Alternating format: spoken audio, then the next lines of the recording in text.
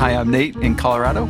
And James in London. And I'm Rochella in North Carolina.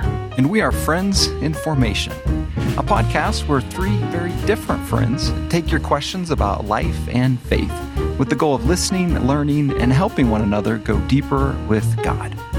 Friends in Formation is produced by Renovare, a Christian renewal effort that offers resources and experiences to help people become more like Jesus. We'd love you to join the conversation. Feel free to email us a question at friends@renovare.org. That's friends@renovare.org.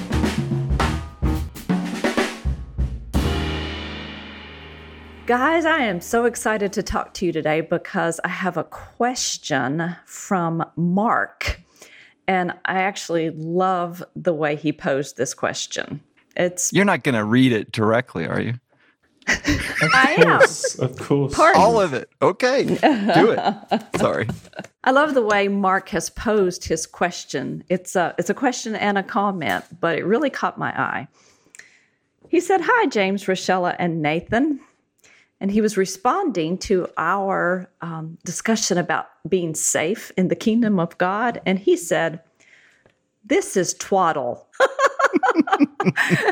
Now, I'm not sure what the word twaddle means, but I think I can guess. But anyway, Is it British? Is that a British term? Well, I know it's in Britain. Yeah, for sure. Yeah. Okay, I don't know it. What's it mean? Means Sorry, Rochelle. Rubbish. It means refuse. It means... That's what I figured. Trash. I figured that Mark was saying this is rubbish, but he goes on to say, Our podcast is rubbish. Is that Basically. Thanks, Mark. Appreciate it. No, Thanks for listen, Mark has something important to say here. He says, "I was a missionary in Papua New Guinea. Time and again, I would encounter tribes on the road in conflict. My kids were in the back of the pickup. I would put my Land Cruiser in four-wheel drive. In case I was set upon, I was prepared to go through the tribe. Was I scared? You bet." So he's saying that in response to our saying, actually quoting Dallas as saying that the kingdom of God is a perfectly safe place to be. And he was saying that where he was clearly doing the Lord's work as a missionary, and he knew he wasn't safe. So how is it that the kingdom can be a perfectly safe place to be, and yet he has to have a rifle in the back of a pickup? How would you guys respond to that? Well, I think we need to just go back to the scripture that Dallas was talking about at the time he made those comments, to Mark chapter 4, where he's in a boat, his head is asleep on a cushion, and the disciples, challenge him and say, "Don't you care? We're perishing here." Mm-hmm. And he says, "Oh, you little faiths," I think is the way he puts it. And his point is that it is a perfectly safe place to be if we're orientated in the right way. And I noticed that several other people who've emailed us have picked up on that. They've seen that it's about the orientation of our hearts and our lives. But I know that story. He talks about in a car, children in the back, hostilities. I've been in situations of that kind as well. I was outside Kampala a while ago now. This is after the fall of Idi Amin, and the whole of Uganda was in uproar, and no law and order, no police. The Tanzanians... This is the poster for not safe, right? This is the poster for not safe. And we're in countries being occupied by Tanzania, troops on the street, but they were stopping people, and checkpoint after checkpoint after checkpoint. And sometimes they were alcohol infused and drunk and were stopping people and were pulling the women out of the cars and bribing you and everything else. And we had the most terrible experiences of being, chased. I remember we didn't, stop at a checkpoint. They flagged down the next car after us. That the Tanzanians jumped in the car and with the guns out of the windows were chasing us. And we were slaloming down the road, keeping out of their way. And I have to say, my theology had to catch up. It had to go at the 60 miles an hour. The 60 miles an hour that we were at the time, zigzagging our way, trying to get to the next checkpoint so we could talk to that checkpoint and say, will you stop the people coming up behind us? And it was, scary. I mean, I've been in other positions as well, but it's at times like that you have to work out, what do you believe about God? And James, as I listened to you say that, I mean, obviously you're talking about a situation just as dramatic as what reader Mark sent in, right? It felt like it. There are other times that aren't so dramatic, but they are in fact scary. I mean, in my own experience, I lose count how many times I've been in the waiting room outside an operating room, not knowing whether my loved one was in good shape or bad shape or, would live or die. And it's scary. So I think when we say that the kingdom of God is a perfectly safe place to be, we're not saying that it's not scary, right?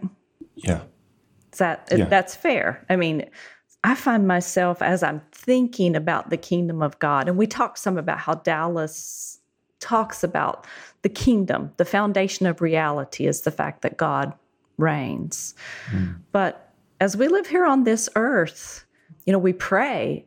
I pray every day, the Lord's Prayer. I start the day with the Lord's Prayer and say, thy kingdom come, thy will be done.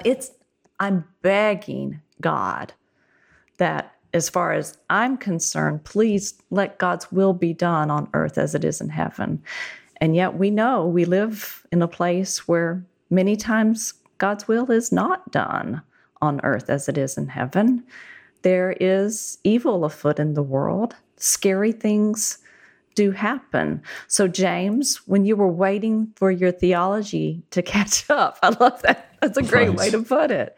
But I think maybe part of your theology is a very gracious God who allows for your fears, who works with you. Yeah. Even in your lack of confidence. That's right. The lack of confidence is definitely part of it. And it's what you do in that context, I think, is important. But no easy answers. I recognize that. Yeah, and I think that's why this comment really caught my eye. Even if I wasn't familiar particularly with the term twaddle, I can guess at its meaning. And I wonder sometimes when we talk about these big ideas of spiritual formation, do they sound like twaddle? Does it sound like, oh, well, that's a nice thing to talk about, but out here in the real world, we have to deal with real world situations, and you guys are just, ivory tower talking. I mean, I think what we talk about needs to be real world. This works. Real progress can be made by real people in real time, not just pie in the sky. And the first place we have to do is begin to redefine what we mean by safe. I mean, it's absurd to think that my physical safety is going to be protected because I'm in tune with the kingdom. No, suffering happens all the time, and good people die. And so when we think of safety, we automatically think of our physical safety and our comfort. And that's not how I take this statement at all. To me, this is about the state of our souls. This is about the state of God's reign marching through history, that our souls are safe there, and that in the scope of eternity, we'll make it through this fully intact. That doesn't mean our bodies won't suffer and perish. They will. So I think, hearing that, of course it's twaddle. Right. If your definition of safety is that I'm never going to be harmed physically. Yeah, no, I think that's really helpful, Nate. The part of life in the kingdom is realizing that the here and now that we can see and touch is not the totality of existence. Dallas used to say to us, invisible things are real. So the kingdom is maybe not visible to us. Parts of it are visible, but God is not a visible being. And yet we trust in his reign. And while our physical safety, the vestiges of which we can see, right? I'm sitting in a chair in my home right now. I feel safe because I'm sitting here. But this is not the totality of my existence. But also that's the reality we have, you see. We are able to sit in a comfortable chair in a comfortable house. And I think what Papua New Guinea and Uganda are showing us are people who have not had that experience.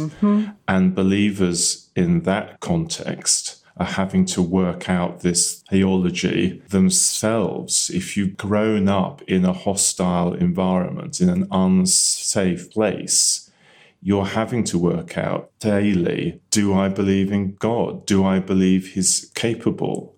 And it's the West where we are protected by, healthcare systems and police forces and, heating systems and food that's available. We start to get afraid that it's not a perfectly safe place. But if you're living in an environment where it really isn't a safe place, you begin to learn at a deeper level how to lean into God and to rely with him for everything. I suppose I'm asking, is this a Western, is this a first world issue? It may be that we are, in terms of allowing our theology to catch up, that we're at a bit of a disadvantage with all our supposed advantages. Yeah. Perhaps. Yeah. I think it's echoed from a prosperity gospel, which actually I think we can find thumbprints of in a lot of religious culture. But the idea that if I'm, doing all the right things, or I'm on God's side, then that means my physical safety will always be protected. And then if it's not, then maybe my faith lacked, or I wasn't praying hard enough or something, which twaddle. Right. Yes, I mean, but also either I was lacking something, or we'll just stop this whole thing. We'll just walk away from Jesus, walk away from church, because he didn't show up in the way I was wanting him to. And I think these deeper issues are a fundamental belief in, does he care and is God able? Those are the two haunting fears we have. One is that he's able, he could help us out, he could protect us, he could stop the boat from going down, but he doesn't really care. Or he does care, but hey, he doesn't have the power. He's just not capable. He's not as strong as we I think he is. And those are the haunting fears that come back to us. And what I find from people in other parts of the world is they've worked that one out a bit more than we often have. Because they've had to, right? Experience. Yeah. And what conclusion do they reach? They reach, more, I'm not saying it's 100%, but I'm saying I find a lively relationship with Jesus, which is woven deeply into them because their experience has shown them that they can trust him for everything. One of the things that has impressed me that Taulus said was, if you reduce the gospel or the teachings of Jesus down to one expression, what would it be? And he was so expert at this. His answer was, trust me. And what he was saying was, trust me for your soul after death, but for everything else as well. Health and welfare and family and children and parents and job and everything else. He's not saying you're going to live a charmed life, but you can trust me for these things. Okay, let me have a go now. I want to try and move the conversation on to an email we had from Michael. It seems that the church in the past has done a better job with social justice concerns. I quickly think of people like Dr. Martin Luther King and even John Perkins. However, with the killing of George Floyd, it seemed like the church had lost much of its voice and people aren't looking to the church. Do you agree? Much of this, I believe, is a result of a reconciliation issues. What do you think? In your opinion, how can the church begin to have a stronger voice in issues of social justice and others? It's interesting because when I read Michael's sentiment that it seems that the church used to do a better job with social justice issues, I would say it seems that the church in the U.S. has had a pretty spotty record. Sometimes the church does better with social justice issues, but I don't know that I want to glorify a time in the past. But I think he's touching on something important now, that perhaps leadership in social justice used to come from Christians. And now it would seem that sometimes resistance to social justice issues comes from Christians. Do you think that's a fair statement? Yeah, I do. It's hard, too, to say what happened historically and what didn't, you know, because we have the advantage of being on the other end and kind of writing the history. Absolutely. At least in the States, the church has lost its voice of moral authority. And tragically, the rest of the world, or at least in the States, sees Christians as folks pretty persistently fighting for their own rights. And some would say at the inclusion or the exclusion of others. What can we do? I think that's a fantastic question. Personally, I really wish we did better at listening. I kind of wish that people would just shut up for a while and listen and learn and see what happens. We're not going to get our voice back by just being loud. Yeah, it would seem in the U.S. it would seem to me, and I know this is oversimplification, but I think that there are people with really, really good motives who want the church to be in a position to kind of set the agenda and to say how things should be. And it gets tricky, I think, when too easily that runs into wanting the church to be in a position of power, wanting to be able to set every agenda and make the rules. And I find myself brought back really often to the example of people like Mother Teresa of Calcutta. By anyone's reckoning, would be considered a person of real influence. But she did that by giving of herself and going and serving the poor, rather than by saying, I deserve to be a person of influence. She made herself a person of service. And I wonder if maybe sometimes we have so wanted to be people of influence that we have forgotten that the way of Christ is to be people of service and kindness and mercy and love. That's good. Very helpful. I think you're right. Your earlier point about, was there an age when the church was more outspoken on these issues?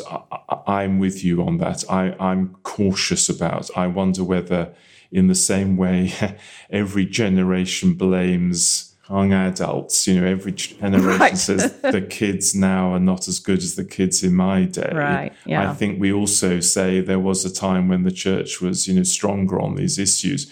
I've often thought we should produce what I call a Christian social index, which sort of, charts what the Christian contribution to the world is. And I don't know whether it's bigger or smaller, but it's certainly there.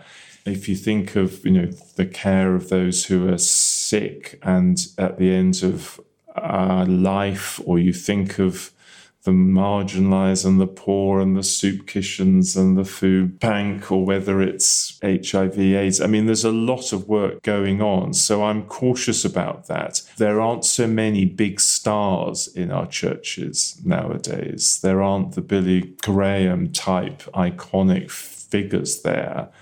And celebrity may not be such a bad thing, that there aren't these big people out there. I think it relies on more of us these days than it once was. I'm just putting that out there as a possible option, that the way we cover stories, the way we cover social change, there aren't the sort of big, stars of church as there were in the past. And maybe that's not a bad thing, you're saying. And maybe that's not a bad thing. Maybe that's not a bad thing. I'm not so sure that we should be having these big... But am I pursuing justice in my sphere of influence? Right. Am I helping those who've been marginalized? Am I bringing them to my table and to my church's table? Am I lifting up the downtrodden? Am I working... to think of, the words of Jesus, I was hungry and you fed me. I was, poor and you cared for me. That's justice, right? I think when we think of biblical justice, we're thinking of the care that should be available to all, that we are, as Christians, are committed to, wanting people to be cared for and listened to. So am I doing that myself? Well, I have a ways to go. Yeah. But it's so easy, I think, to put it off on the church. Why doesn't the church have a bigger voice? Well, who is the church? We're the church. The church is not an institution. The church is Christians who need to be about this work. No, I've been greatly helped by this idea of listening. I think you're so right there. When we stop and hear, and the phrase that I found helpful is to turn judgment into curiosity. Can we turn our instant, judgment into curiosity as to, why do you think that? Why do you behave in that way? Why is that happening? And what can you teach us? Because this isn't a one-way street.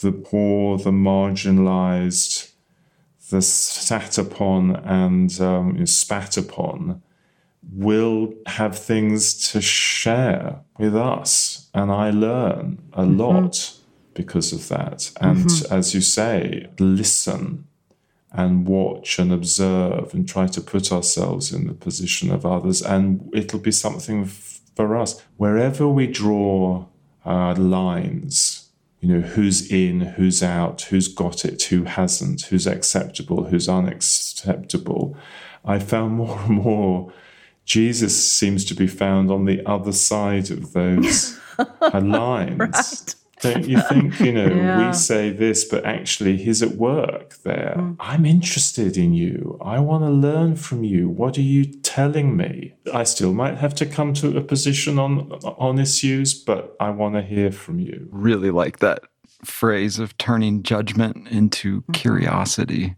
And immediately it brings to mind that does require a certain level of humility.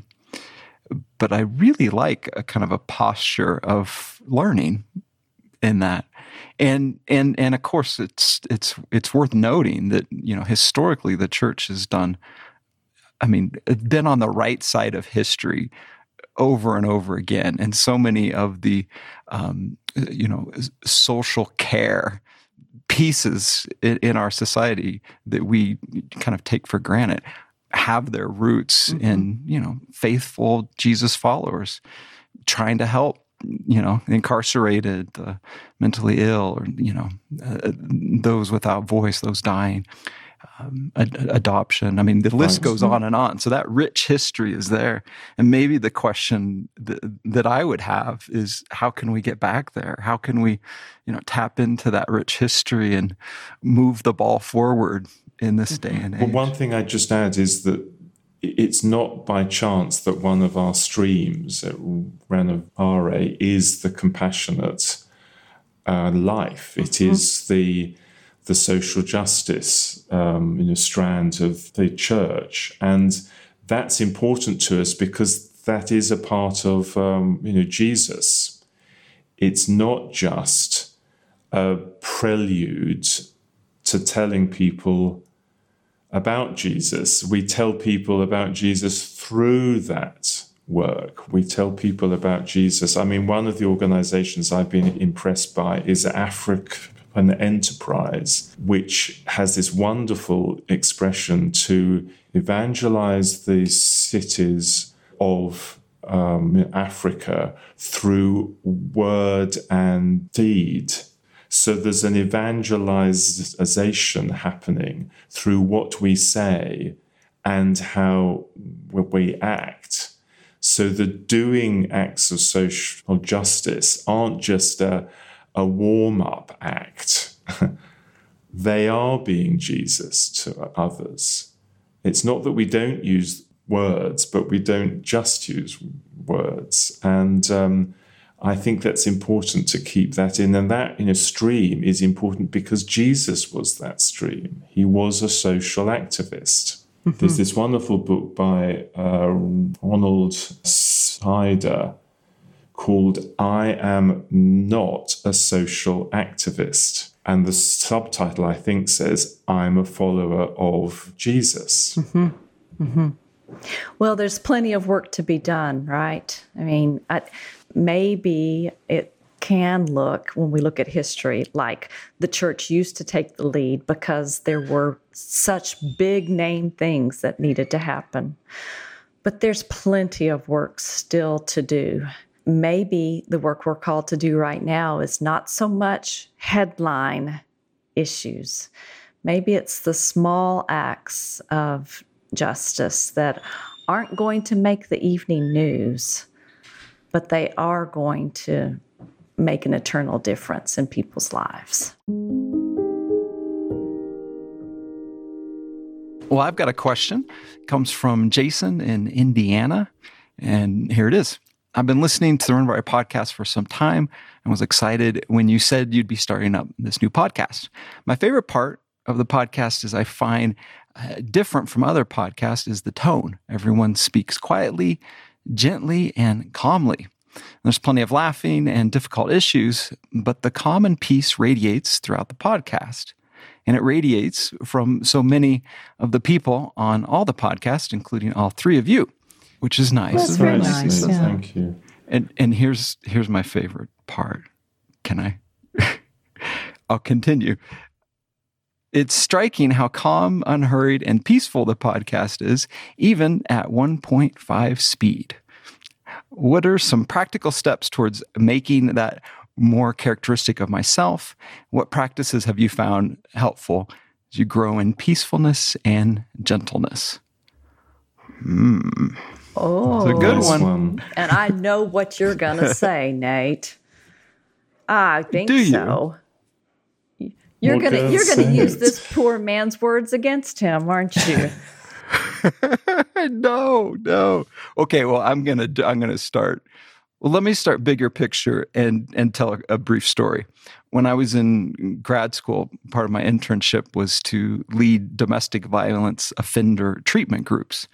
And it was set up in such a way that I literally was left in charge of these groups. It was 30 guys who've been incarcerated or had charges for domestic violence. I was quite nervous. And so I would walk in with a giant cup of hot tea, filled to the brim. And you have to go slow when you're holding hot water in your hand. Doing that for month after month, it became habitual to be relaxed and to be calm, almost as a counter response to feeling nervous. And it dawned on me a few years back that there'd been a certain practice with that it had kind of worked itself in as a result that I hate being hurried. I absolutely do not like being rushed, and something feels very off for me when I am. I ran across a quote from a friend of mine, Robert Moore Jumonville, and it was very simple. Hurry is greed. Hurry is greed. And I sat with that for a while and at one point kind of asked him a little bit about it. And he said, when you're in a hurry, you're trying to escape your own mortality. You're trying to do more than is for you to do. And I absolutely like that. That if we're going to move at a reasonable pace, it really does mean we're going to have to say no to things. We can't do everything that we want to, even really, really good things. And so learning the practice of saying no and then sitting in the suffering or the pain of, I don't get to do all that I want to do, and finding some sort of contentment in that. So that's at least kind of my process with this idea. How about you guys? I share the concern. Obviously, I share the challenge. I live in a very fast world and everything else. I have been helped considerably by people in our world who've spoken to me on this. Taulus himself did this wonderful piece at the end of his book, Life Without Lack, which is how to spend a day with Jesus, which is a wonderful, how to anticipate a day so that we can step through it in a calm style. And he says it starts the evening before, which is a very Jewish way, the day starts the evening, and to prepare and to think ahead of what's going to come up and to be working it in there. And it's just a wonderful example. He sets out just in very ordinary, everyday, how to operate. And of course, things come in and unexpected things happen. And we're not trying to say that we can plan and organize. But again, it's attitude, it's posture, it's the heart. I used to wake up and try to tell God all the things I needed him to look after coming up. I'd say, well, I've got this conference call, I was meeting this person, I had to get to work at speed, I had to do all these different things. And I was really trying to say, I'm chairman of this operation, and you, Jesus, are part of my staff, and I need you to fulfill the following aims. And it took me years and years and years to work out that actually the reverse is what's happening. He's in charge, and I sit around but wait for him. So then it changed to, Lord, I've got all these things going to come up, the meetings, the calendar, everything else. I release them to you. I can't make myself be at work I'm not in charge of the other cars on the road and jams. So I would have to, but the way I worked was that I'd say, well, it's not me. I can't make these things, happen. I can't make this person come in on time or get away on time, or I'm not in charge of emails that are coming in. I release them. So I'd walk through the day to come, trying to release issues, not trying to hurry my way through. And I think you're touching on something. And this is what I expected Nathan to say right at the beginning when you read the email. And the man said that striking how calm, unhurried, and peaceful the podcast is, even at 1.5 times speed. So I expected you to say, okay, Jason, don't listen at 1.5. But I got to tell you, I'm very sympathetic to Jason. Knowing that, for instance, that my window of time to do something like listen to a podcast may not be as much as I wish it were, it's very easy to think, well, if I listen at 1.5 speed, then I can listen to the whole thing. It's like it's what enables me to do the good thing. And that seems like a very reasonable goal. But maybe what you're saying is that the discipline of slowing down is the key to being a peaceful and calm and unhurried person. Do you remember the story of Dallas is saying to someone that the way to become the kind of person you want to be, that one of the disciplines is to ruthlessly eliminate hurry from your life? John Mark Comer has enlarged on that and has written a book called The Ruthless Elimination of Hurry. Really good. But I think maybe the key here is taking on some disciplines that are anti-hurry, like doing that on purpose. So for instance, for me, I'll tell you the truth. It's so easy for my blood pressure to rise at the grocery store. I'll get in line and I notice that this line appears to be shorter. That's the one I choose. And then when the line next to me moves faster, I think to myself, ugh, I chose the wrong line.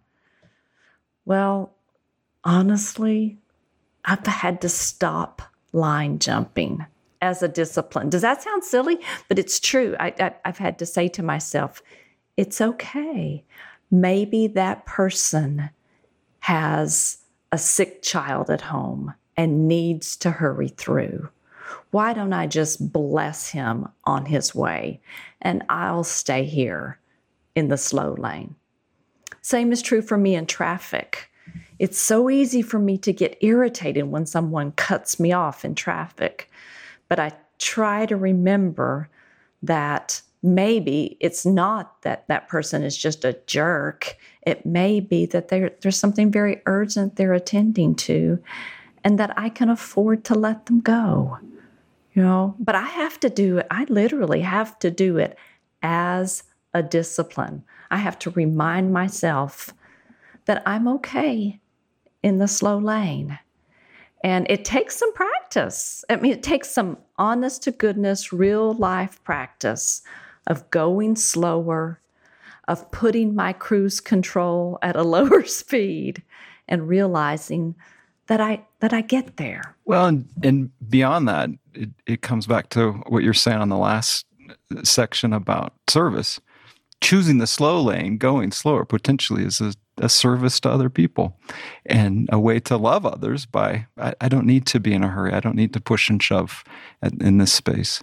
I really, really like the quote of ruthlessly eliminate hurry. And I hear it. What I don't, and I don't mean this, well, I guess I do mean it to be critical, but I mean it in a good way. I don't know anyone who does that. Like, I know people who say it, but, and I'll say self-included, it's much easier to say it than actually do it. And part of it is it has consequences. You don't get to do all the cool stuff you want to do or read or see or experience.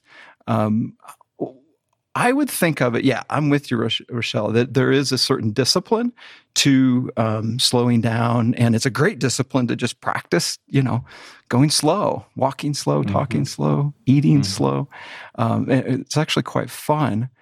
I would think of some of these things as not just a discipline to train myself to, but an issue of practicality, that something is lost when I'm in a hurry. And the easiest way to think of it is in books. Those classic books that are really, really good, that have stood the test of time.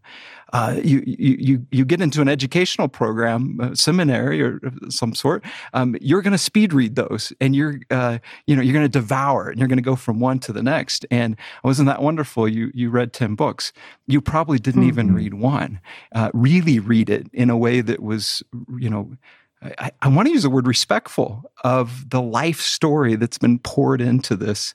And so I would tie that a little bit with, and this is the 1.5 speed. I would say something is lost, that there's something intentional and there's something to be gained in the spaces at the speed of which someone is speaking, right? So I think I would go beyond the podcast, but just there's something in this pauses. There's something that's being communicated there that gets lost if we're just speeding through, give me the information. Right. So, Nathan, do I understand you to say that it's easy to sort of reduce what we take in to kind of a lowest common denominator and to assume that you're just taking in information? But actually, life is more than taking in information. Life is an experience, and sometimes the pauses, sometimes the breaths, sometimes the rests are part of the total experience, and that you lose something if you just rush to the next thing. Yes, and I think we do better to listen to less. So listen slowly to another podcast and miss ours this time. Like, that's a good thing. Getting information I almost want to say shallow in a way. It's just one thing of our learning, and I think as a consequence as a society is that we miss a lot of really, really good things because we've reduced it down to an experience or an information, rather than really soaking in the fullness of what this experience or this book or this sermon has to offer. You know what can be really helpful, I think, as I think about this? I think maybe just as a practice, some Lectio Divina instead of, or not totally replacing, but maybe this week, soaking in one passage of Scripture or one verse of Scripture instead of studying a chapter or studying a book. Maybe just spend time with one verse. Maybe instead of trying to get through a psalm every day, maybe I take one psalm and spend a week or 10 days or a month on the one psalm. I've heard your dad before, Nate, say that he spent a year on one phrase and just kept coming back to it because there was more and more to find. But I think what I'm hearing you say is that if you don't make a practice of taking the time, you'll never learn what's to be gained when you take the time. Yes, and your father also said every yes requires a no. If we say we're going to do something, we're effectively saying we're not going to do something else. Now, we might not be aware of what that is, what it is we're saying we're not going to be into, but we are making, choices. It may be we're not going to get enough sleep because we've said we do this, or we're not going to have enough time with, spouse or anything. But we are making choices. And I found as I've walked on in this life that I realize when I say I will do A, I'm saying I won't do B. And just understanding that within me, I found that is such a help. On books, I think one of the critical things is making a choice. Is this a book we need to read very slowly? Often the older the book is, the slower you need to go at it. I sometimes say some books you need to eat with a small spoon, one little piece and work on it. And there's a difference of speed there. But just on your, we'd sometimes have a joke about this, go into a store and deliberately stand in the slowest, That's right. line. And realize at the end of it that you were okay. Yeah, you came out all right. Or in the car, the worst thing with that is you make judgments when you're in the car as to which cars are going to pull away first. At a stoplight, that age of car, that profile of who's in the car. All these, judgments come out. But the thing we've been taught, where do we get this from? Because the rule is you have to get away first. Right. Well, who taught us that? And how could we learn other things? Very interesting. Jesus did. It's in the Bible, right? Yeah, right. First shall be first. Yeah, something like that. Yeah. No wonder Jesus says that the kingdom of heaven belongs to such as these when talking of little children. That's a good way to learn to go slower. Hang out with little kids. Oh, they live in the moment. They enjoy it. Because that's ultimately, if I'm in a hurry, I miss what God had for me in that moment. And I'm miserable. Yeah. Yeah. So being content with what's in the moment. I think what we're saying is it takes practice. Yeah. And even then, Well, y'all could come sit on my front porch. As long as you talk faster, I'm in.